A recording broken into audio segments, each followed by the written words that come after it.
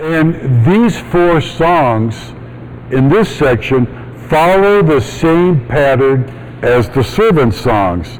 This means the first and fourth of each of these songs are reports of what will take place. And the second and third are testimonies.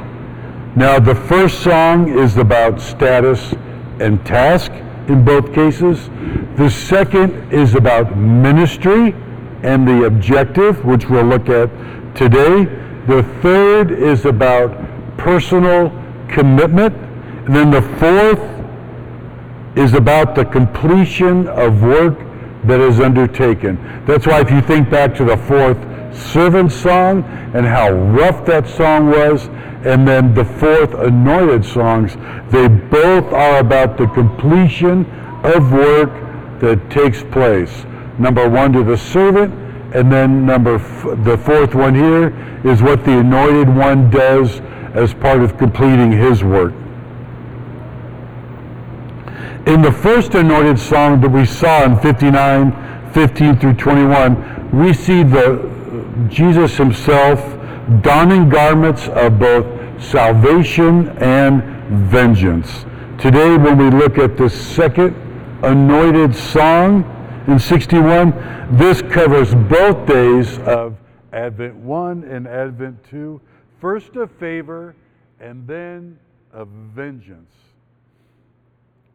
And today, as the second anointed song, as the second servant song said, the anointed one speaks about himself and his ministry.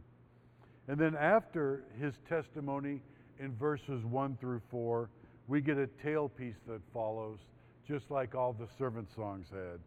But the common theme we're going to see throughout today is transformation. Transformation.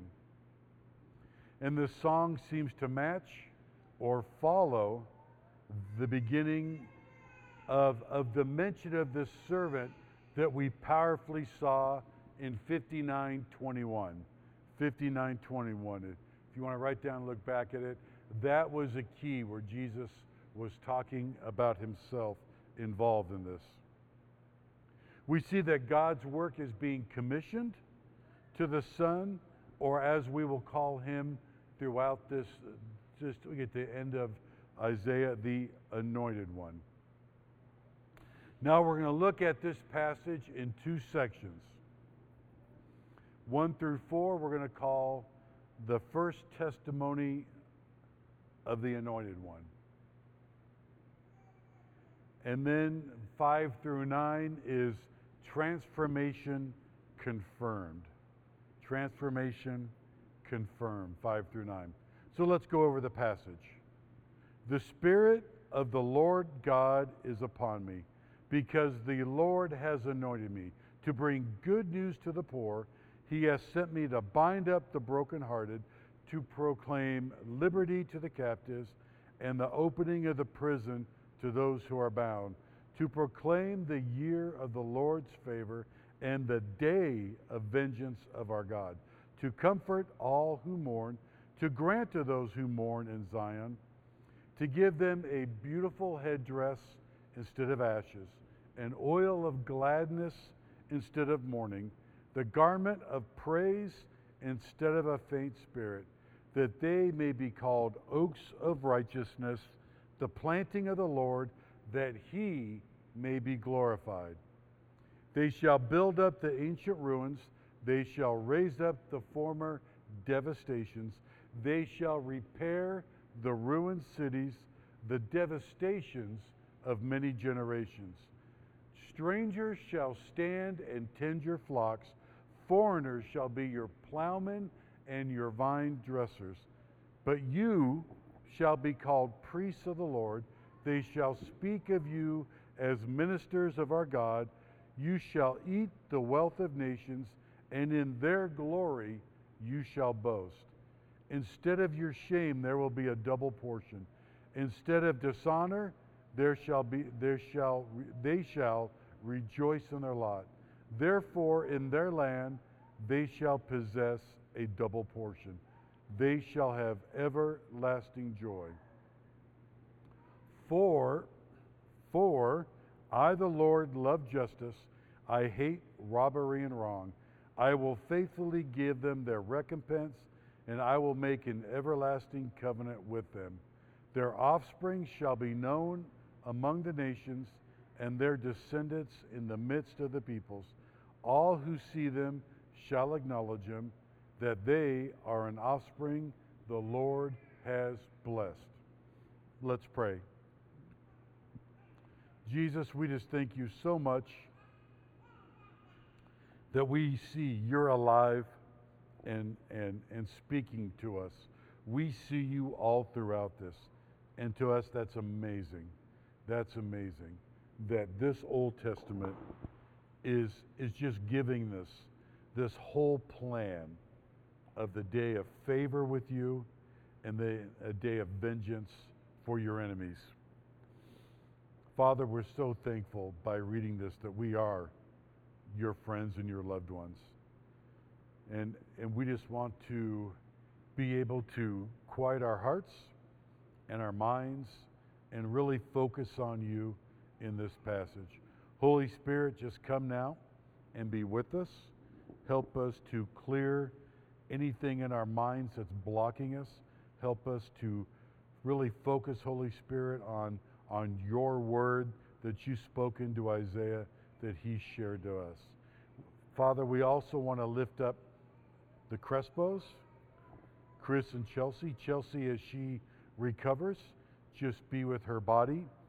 May you bring her blood pressure down and just comfort her. And may little Sean, we thank you for the fight in this little boy.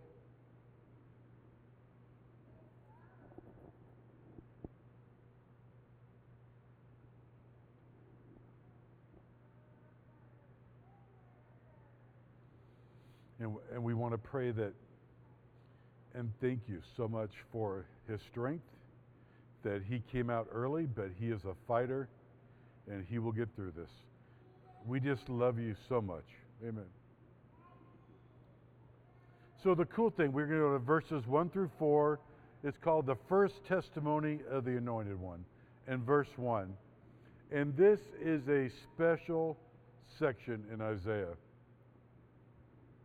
And how do we know this? How do we know this is a special section? Well, this is what Jesus used this passage to kick off, to officially kick off his ministry. And we see that in Luke 4:18. So the first Advent, when it was time for Jesus to begin, this is what he spoke. He said, "The Spirit of the Lord is upon me, because he has anointed me to proclaim the good news to the poor. He has sent me to proclaim liberty to the captives and recovery to the sight of the blind, to set at liberty those who are oppressed, to proclaim the year of the Lord's favor."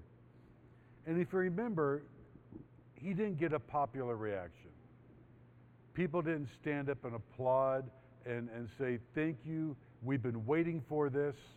You know, where have you been, Jesus? But we're so glad to have you." He was in his hometown where people knew him. And then what he did afterwards really sent them off. So we see a lot of talking, but it's actions. And you're going to see a lot of action in this part. So Jesus said that, and they weren't really upset or anything. They may not have been paying attention. But afterwards, he sat down in the seat that was designed for those in authority. So he backed it up. What he said, he now backed up with his actions. He sat in that seat. We know after that, they wanted to stone him. They thought, that's the kid from down the street. What is he doing? You know, we haven't seen anything. We just heard accounts of his action. But now he's gone too far. He is in that seat. So we all know what happened. They were desiring to push him down a hill and stone him. And then I would love to have seen that. What happened? Hopefully we'll have like the heavenly YouTube when we get there and we can play back this Bible passage and see, because you got to think all these people are screaming, and it's the same type of crowd that took Stephen out and stoned him. They were all yelling, they were grinding their teeth, they had disrobed, they were ready for action, and they pushed Jesus to the edge. Then all of a sudden they just parted and he walked through and went on his way. How cool must that have been to see? But he's announcing in this passage that he got from Luke 61 that this is the first advent, and now he is fully engaged. Fully engaged. So what is foretold in Scripture? What is foretold, everything we'd seen, here's one that took place. Took place. Some of the ones we're still waiting for, but this took place. And now we're going to take a look at some of these announcements about this. Like Isaiah 11, 2 through 5. Isaiah 11, 2 through 5. And it says, the Spirit of the Lord shall rest upon him, the Spirit of wisdom and understanding, the Spirit of counsel and might, the Spirit of knowledge and the fear of the Lord. And his delight shall be in that fear of the Lord. Fear of the Lord, respect and obedience. He will not judge by what his eyes see, or decide disputes by what his ear hears, but with righteousness he shall judge the poor and decide with equity for the meek of the earth. And he shall strike the earth with the rod of his mouth, sword of the Spirit. With the breath of his lips he shall kill the wicked. Righteousness shall be the belt of his waist, and faithfulness the belt of his loins. Isaiah 42:1, to keep up this theme. Behold my servant, whom I uphold, my chosen, in whom my soul delights. I will put my Spirit upon him, and he will bring forth justice to the nations. Again, there we go. It is right there. Isaiah 42:16. I will lead the blind in a way that they do not know, in the paths that they have not known. I will guide them. I will turn the darkness before them into light, and the rough places into level ground. These are the things I do, and I do not forsake them. Psalm 45:6-7. That people may know from the rising of the sun and from the west that there is none besides me. I am the Lord, and there is no other. I form light and create the darkness. I make well-being and I create calamity. I am the Lord who does all these things. So we see God's prophetic passages here have now taken place in this Luke passage. In fact, today verses 1 through 3 are all about action. It shows us that during the time of Christ on earth in the first advent, it was full action, fully engaged. We see action verbs here. In this section, we see them like bring, bind, proclaim, opening, proclaim, comfort, grant, give. And we know all these verbs lead to God being glorified. We see God in verse 1, the sovereign God, fully in charge. We are to remember that all through this section that he is able to fully save, but also fully avenge his enemies. And I know you're saying, okay, Bill, no kidding, we know that. But it's that last part that people will always tend to forget, right? It's those that we could be praying about, because the people that will forget about avenging don't belong to Jesus now. And they're thinking, I'm a good person. I'm okay. You know, just last week, I helped somebody, I opened the door for them. That's not what it takes. That's not what it takes. And one of the main things that's going to help them, because they can't help themselves, is us, right? Us praying for the people in our lives that don't get it. Whether we share Christ with them, but also the big thing is time alone, seriously praying that God calls them.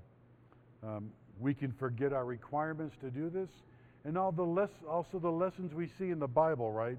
So we see the parable of that persistent widow that shows us that by coming to God, not an evil judge who gave her what she wanted, but God who's wanting to, by seriously bringing them before Him, we will see major change in their lives. Because the thing is, why do we want them to go down without a fight, right? Without us being involved in the fight. So we see the Spirit of God coming down upon the Anointed One, and that's Jesus. And that will show us that God has not only given this assignment, but the power. He gave the assignment and the power to complete His work. So this marks the two Advents taking action. First salvation, and then one day vengeance. The first Advent, and it tells us here that, and Jesus confirmed it in Luke, that He was to preach and bring the good news to the poor. The poor are the downtrodden, the disadvantaged, those that are held back by others that should be encouraging them and offering them opportunities, but aren't. He's also coming to bind up or bandage the brokenhearted. And this is cool when you think about it, because bind up and bandage shows us the personal relationship that Jesus brings, soothing and caring, healing and bringing restoration and bringing wholeness. The heart part and brokenhearted, it's a versatile word in the Hebrew that covers any human breakdown, from an emotional one to conviction of sin. The big picture here, we see proclaim liberty. These words are really cool because it takes us to what's called the year of Jubilee in Leviticus. And this was the big picture of freedom, right? This was the big reset in the Jewish tradition. This was the 50th year. You know, you had 7 years of 7, but this was the big one. This means that no longer was any debt. You were free to get your land back that you may have sold during a down period. You were no longer a slave. And not only that, you didn't walk out empty-handed. So it gives us that big picture. If that's what man did under God, what's God going to do for us when He proclaims liberty? So the second Advent, Jesus will come back and everything will be settled. It's not going to take long. It's going to be settled. And His people will be released from every form of earthly bondage that you can imagine or picture. Not only will prison doors be open, basically get the idea in your mind that they will be blown off and they're never going to appear again. Verse 2, we see a repetitive use of the word proclaim here, and it's there to reinforce and summarize verse 1. What is coming is a year of favor, the first Advent, and then a day of vengeance, the second Advent. Jesus only began the first Advent in Luke 4, and He was saving the second part, vengeance, for the second one. And we need to watch the words here. It's not a mistake. It's not casual. Jesus was on earth for a while during the first Advent, and we are still in that period of salvation. And verse 2 starts off with describing it as the year of the Lord's favor, but then moves to a day of vengeance. Do not miss that. Do not miss that. In Isaiah 49:8 it says, and it's a time we see the servant come, it says, thus says the Lord, in a time of favor I have answered you. In a day of salvation I have helped you. And last week in 60:10, we see that favor being extended from the tribes of Israel to the Gentiles. And it says, foreigners shall build up your walls, their kings shall minister to you, for in my wrath I strike you, but in my favor I have mercy on you. And by extending this favor to the Gentiles, it draws the world, the ones that love him, to Zion. So the Anointed One explains that the year of favor has come. Jesus took the prophecy and in Luke 4:18 announced that God's favor was now in action. Then, the second advent, he will accomplish the vengeance described last week in very short order. And we saw in 59:17, he put on righteousness as a breastplate and a helmet of salvation on his head. He put on garments of vengeance for clothing, and he wrapped himself in zeal, or that desire, that jealousy for God, as a cloak. And what's cool is we have gone through Zechariah, so we know by going through Zechariah how all the nations pooled up and surrounded Jerusalem to wipe them out, and how quickly they were destroyed.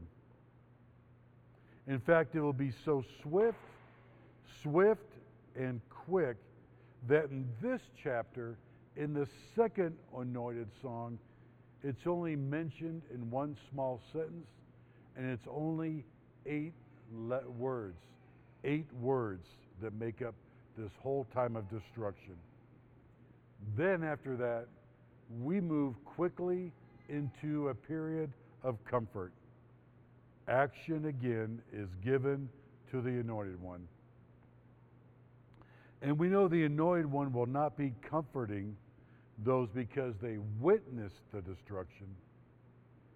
And the end of verse 2 says, the role of the Anointed is to comfort those who mourn from things that they have gone through. God said it in 57:18. 57:18, I have seen his ways, but I will heal him. I will lead him and restore comfort to him and his mourners. And the Anointed One will be the one carrying this out. There's no delegation. It's the Anointed One. So comforting those who mourn is a picture we get of Jesus comforting all the sadness in our life. Now, the picture given for us to equate this to, the biblical picture that we're getting to this, is a picture of when Joseph, his brothers, their family, and the servants that supported them came from Egypt back to the land of Jacob and the family tomb. And they came to bury Joseph, and they mourned for him. They mourned for him for 7 days. And there was great lamenting and crying. Can you go see there's someone out there? So that's the picture we get. Great lamenting and crying, powerful crying for 7 days. This is the picture we get of great suffering that will be comforted. Isaiah 57:3, again, takes God's promise into action. I have seen his ways, but I will heal him. I will lead him and restore comfort to him and his mourners. The Anointed One will restore comfort. Verse 3, more action, but now we will see gifts in action as well. to grant to those who mourn in Zion, or we can look at it as rights will be assigned to those who mourn in Zion. Rights will be assigned to those who mourn in Zion. What does this mean? It means repentance will bring visible transformation, which is a love of Jesus. God will give us a crown, or it says here a headdress, instead of ashes. Headdress here is the same thing we see in Exodus. It's the same thing we see in Exodus that the priests got, like this turban. That's what they got. And that was in Exodus 39:28. So we can miss this in the English language, so understand what this passage is showing us. The words for instead of mean more for that. Welcome. So when your mom asks you if you want ice cream instead of broccoli, she's asking if you want the best dessert ever or one of the worst vegetables ever. Instead of here means God will use the anointed one to use the exact equivalence or right substitution in his gift over the sadness. And when I said substitute, did that ring a bell? Because we have the perfect picture of it in the Old Testament. So if we go to Genesis 22:13, Genesis 20:13, you see, and Abraham lifted up his eyes, because remember, he'd gone up there. God had asked him to sacrifice his son. So he went up there to do that. I remember Isaac was like, okay, we got everything except the sacrifice, Dad. And he kept saying, God will provide. So here we are. Abraham looked, and behold, behind him was a ram caught in a thicket by its horns. And Abraham went and took the ram and offered it up as a burnt offering instead of his son. So here's the substitution we see. Instead of Isaac, the miracle son, the one they didn't think they would have, that God gave them, and they was to give him up as a sacrifice. Instead, this perfect ram was given in his place. And God enhances this section by matching the words. They are almost identical as we go through this. God will use Jesus to exactly replace the hurt with the remedy. So let's look at how. Since ashes of mourning were put on the head and they were smeared, now instead of ashes, you will have this beautiful headdress or crown. Oil was for times of gladness and not sorrow, right? And immediately that may take you toward the 23rd Psalm that says, you prepare a table for me in the presence of my enemies. You anoint my head with oil. My cup overflows. And in Psalm 45:7, we see that the oil of gladness explains that the king had a life evident of love for God. It says, you have loved righteousness and hated wickedness. Therefore God, your God, has anointed you with the oil of gladness beyond your companions.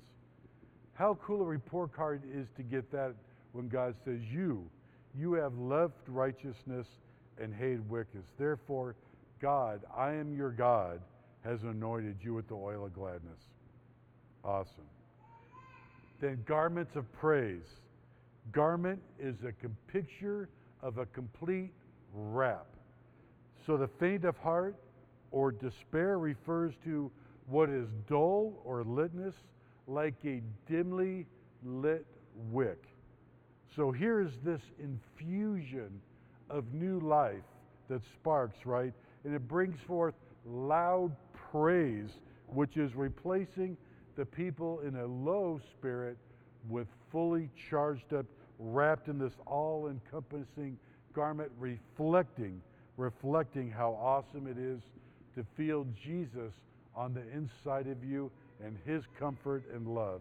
It's a picture of being totally renewed in your spirit. And then that they will be called. We see something just happen. We went from Jesus stating what He will do to now a statement of what He has achieved, that they will be called. So what's happening? So first we see a new name is given, right? There's a new name given, oaks, and a new status associated with that name, with the oaks. Righteousness. Righteousness. So they will be called. This phrase points out the reality or the achievement that they will have. And because they are a planting of God, it shows us that our place and our new character is a divine action. And it demonstrates that it's not from our abilities. There's nothing we can do. So only because of this awesomeness, this renewal in our spirit, being called oaks, large trees, powerful, of righteousness, this is all so God gets the glory. God gets the glory. Verse 4. The second achievement of the Anointed One is repossession and restoration. They shall build matches they may be, that comes out of verse 3. And this links the two results of the actions of Jesus. They're linked. So we see new people, oaks, and fresh results build up the ancient ruins. What we have seen in Isaiah from chapter 49, verse 1, is a picture of the people returning from Babylon and their captivity. And they return to what? A destruction of Jerusalem. If you remember, as they were going to rebuild this, right? You had the young men that didn't know what the old temple looked like. And the older men just sat there weeping because they remembered the beauty of the first temple that Solomon built, and then what their sins did, that now they're looking at nothing. There's nothing, and they have to rebuild it. So there's a need we see for a great recovery. And the need is to enter into the kingdom of God, but not this land what they're currently seeing. Remember, as we've gone through Isaiah's warnings, who lived there but animals, right? Remember all the different species that God would tell them would be living there? They need to enter into their promised land, their inheritance. This is their spiritual land where they will continue to commune with God. We see they need to go into this land where every breakdown from the past is mended, no matter when it occurred, and they have a lot of them. They have a lot of need for restoration and repair. All their long-standing or inherited, remember, they have their own, but they also had the past brokenness. All that will be repaired by the Anointed One. By the Anointed One. That's a huge miracle. Didn't take me long to say it, but when you dwell in that, I mean, you talk about everything we've read about these sinful people to now they're coming in and they will be transformed. It's a huge miracle. Okay, now moving to 5 through 9. Transformation confirmed. This is the tailpiece to the second anointed song. Remember, like all the servant songs had a tailpiece, here is this one. And this tailpiece falls into two parts.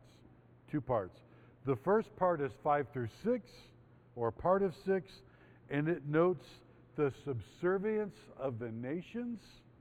And the second part, 7 through 9, covers the covenant of the Lord with his people. And these 4 verses seem to all pivot off the last verse in 7. It says, they shall have everlasting joy. Keep that in mind as we go through this. In verses 5 and 6, we see recognition by the nations and a nearness to God. In the latter part of verse 6 and almost all of 7, we see compensation by the nations, a reversal of shame, and transformation into the role God has for his people. In verse 8, we see an explanation of the compensation, divine justice, and covenant. In verse 9, we see recognition by the nations and blessed by God. Also, I want to point out before we get started, if you notice that verse 5 and a part of 6 matches the same pattern as verse 9. In each of the first two lines, it expresses the relationship of the nations to Zion's people, and then the second two, the relationship of Zion's people to God. So we go from the relationship of the nations to Zion's people to God. Okay, verse 5. As we look through this, no, it is not a picture of a slave state, and the strangers here are not second-class citizens. What we see here is glad cooperation between the two. Stand here that's mentioned gives us a picture of these strangers taking responsibility for the work as they continue to progress in its success. So they're overseers, they're supervisors, frontline managers, but they're taking control to make sure we see that success. Verse 6, but you shall be called priests of the Lord. But you shall be called priests of the Lord. This action, yet to come, was first explained a long time ago. God told Moses this promise in Exodus. In Exodus 19, 4 through 6, we see, you yourselves have seen what I did to the Egyptians, and how I bore you on eagle's wings and brought you to myself. Now therefore, if you will indeed obey my voice and keep my covenant, you shall be my treasured possession among all my peoples, for all the earth is mine. And you shall be to me a kingdom of priests and a holy nation. These are the words that you shall speak to the people of Israel. This is cool, right? Because it ties to what we know now in the New Testament. In Christ, the New Testament tells us about the priesthood of believers. Pulled out a big book after going through this and read Wayne Grudem, and it reminded me, and it reminds us, that Peter tells us in 1 Peter 2:9, 1 Peter 2:9, that we are part, like we take communion that we learned in Thessalonians, we are part of this spiritual temple. We're the building blocks in it. And Hebrew tells us that as priests, we are to continually offer up a sacrifice of praise to God. What are our sacrifices? Our good works based on God's requirements. When we sacrificially give to serve others to please God, and by this we are functioning in our roles as his priests, in this priesthood of the believer. And we are to do this daily, he says, daily. And at least throughout the day, have his name on our lips in prayer and in praise. Romans 12:1. Romans 12:1 says our act of spiritual worship is to present ourselves, again, it's reinforcing through his word, a living sacrifice, holy and acceptable to God. Please note, oftentimes we try to determine what we think is holy and acceptable to God. Nope, that doesn't work. That's not what it says here. It says we need to spend time. We need to spend time in his word, praying for understanding about what is holy and what is acceptable to God. And we're going to dwell more on that when we get to verse 8. So, 6 still. Eat the wealth of the nations, and in their glory boast. Eat the wealth of nations, and in their glory boast.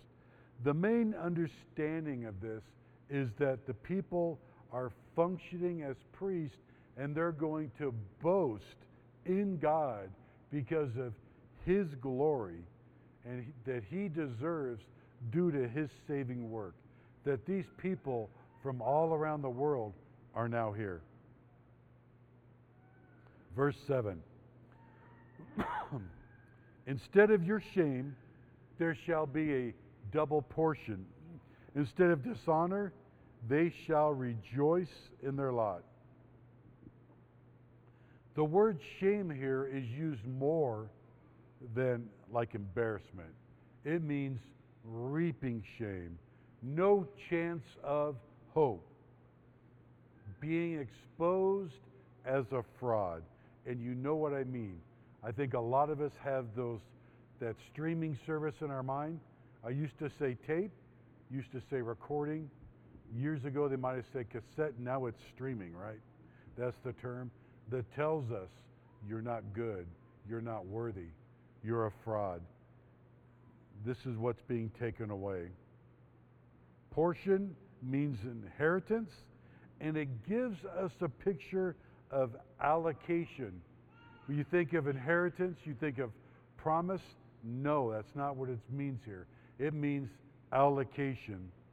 This shows us the check is not in the mail. It already is in our spiritual bank account. We got it. To add the word double here makes us understand that we're talking about words that mean plenty, amply, fully, abundantly. It's like when you go to the pantry door, you won't wonder how much is left of what you're looking for. It's more like you will wonder if you're able to shut the door once you grabbed what you need. It's just that fullness. You got it all. And like I said earlier, the last part of 7, it forms that pivot of the poem. This summarized the previous section of verse 7, but adds more to it. Therefore, in their land, they shall possess a double portion. They shall have everlasting joy. Possess, like I said before, as an inheritance in other translation, but this Hebrew word means always to possess. Always to possess. So this double portion is already in the possession. The people are seen here as in full rejoice mode. Full rejoice mode. And guess what?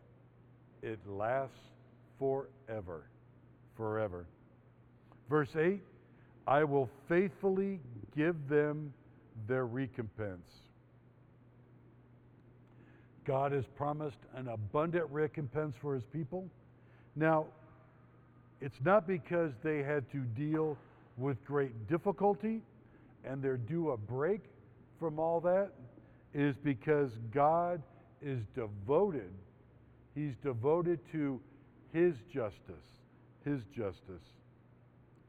And we know at this point that he is promising a year of favor and a day of vengeance.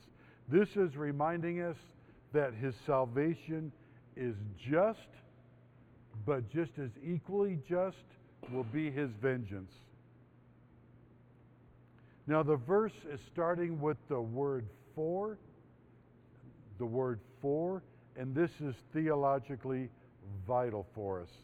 And this section moves into a first person, so we ensure we realize that who's speaking here. Robbery and wrong is an interesting thing to get. It means robbery in the matter of wrong. And that still can be confusing to us. So in the Hebrew, when you look at that, it means robbery and burnt offering. And that can start to clear up a little bit of what we know.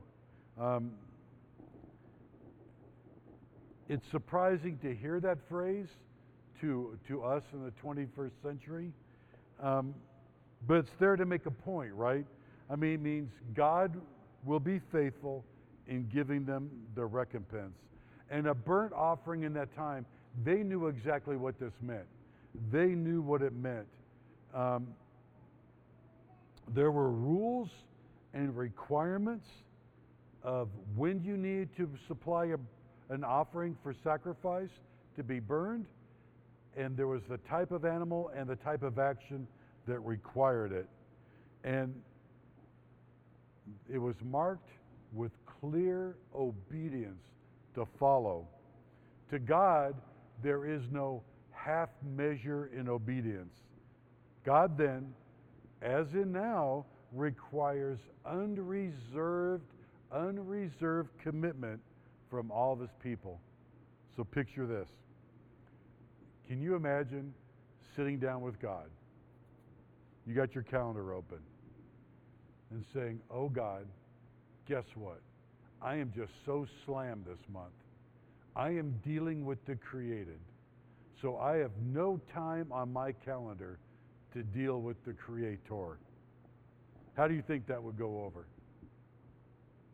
Would you be looking at a year or a day? So God says, you are my people and you will worship me daily. And God has made it in the time we live now to be a blessing and a curse. And what I mean by that, it is easy for us to commune with him with the tools that we have nowadays. We don't have to go struggle to get the written word. We didn't have to struggle when there would be a written word in our language. We have it at our fingertips in devices and in the Bible. But that same device can also lead us through wormholes, right? We can get caught up looking at memes or anything else. So we need to understand what the access to his word means and understand his requirements and perform the works he desires as we carry out this mission here. Because God's saying, anything less you give me is robbery. You're robbing me. So, I mean, with that being said, why shouldn't we go all out? I mean, won't it be worth it if we were to go all out? And see, you guys just get to hear this once and maybe more on tape. I've had to live with this all week going through it, and it's just convicting. We have a rich life. Maybe not in earthly wealth, but we have a rich life in God.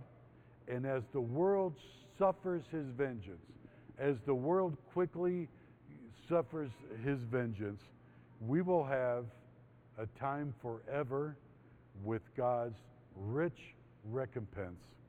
His generosity, his love, and all that will bring us everlasting joy. Why not go through that?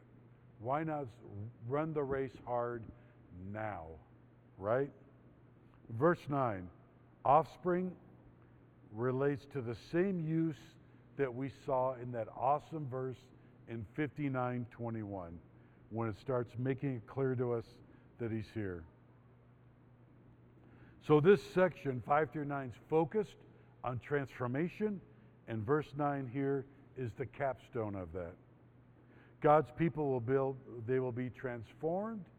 They're going to be the salt and the light in the world, proving that they are distinct and set apart. This will be, and it is, an act of divine blessing.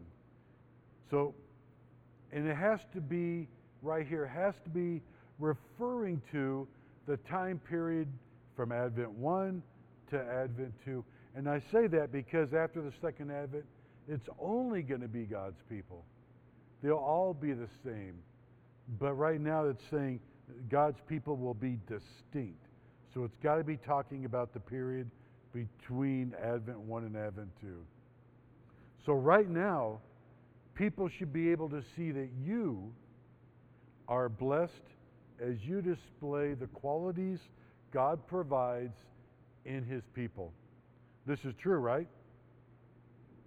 I'm sure you've had this happen as people come up to you and ask you, why are you different?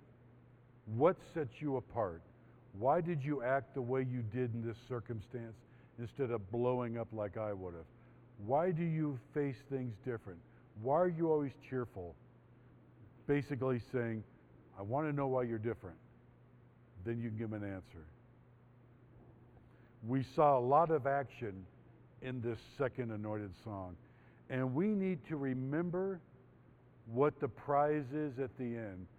Paul tells us that we are in a race, and we need to run that race to win. And you run hard to win. Make no mistake. And I tell people this, Satan wants you to slow you down. Imagine if you're running on a track, like a 440 track, Satan wants you to step into the infield. Take a break. You've had a busy day. You've had a busy time. Just come in and relax. You can always get up tomorrow, right? Jesus forgives you. Just take a break. Come sip some water. Relax. That just takes you out of the game, folks. It takes you out of the game. Why not get up and keep moving? That's why we have each other. And it's no shame to say, hey, look, I took a break. Help me get back on. Help me be accountable for how I'm moving through my day. And we need to remember that it's a daily battle to win souls for Christ. A daily battle. And you think, well, all I'm doing is praying. That's huge. And we've seen that in the parables, right? That persistent widow, got justice. How much more will it be when someone's in heaven and they realize it's because you prayed for them over and over? Oh. Prayer may be little, but it's a key, folks. It's a key. So, next week we move into the third anointed song, so stay tuned. I'm really looking forward to the fourth servant song. I'm not praying for Al to be sick. I'll let him give it, but it's going to be a cool passage. Cool passage. So please read ahead. Read it, cross-reference it with Revelation. It is a cool passage. All right. Let's pray. Dear Jesus, we want to thank you so much for this time that we get to be before you, hearing your word, seeing your incredible prophecies coming into action. We know many of them that did when you talked about Cyrus and you gave his name and said he would be the one to release people from captivity. But we see you talking about this servant and the anointed one. And we see the first advent take place. And Jesus says, I'm here. It's mine, I got it. And God, we see you anointing him with your spirit to do this work. So you didn't leave him empty-handed. You gave him full power. You gave him all. And then when he comes back again, you will make him King of Kings and Lord of Lords. How awesome is that thought? May it be the driving force in our day. May we wake up realizing that we want to look to that time where we will be in your land, helping to build up and just taking care of everyone in a time of everlasting joy forever. Amen.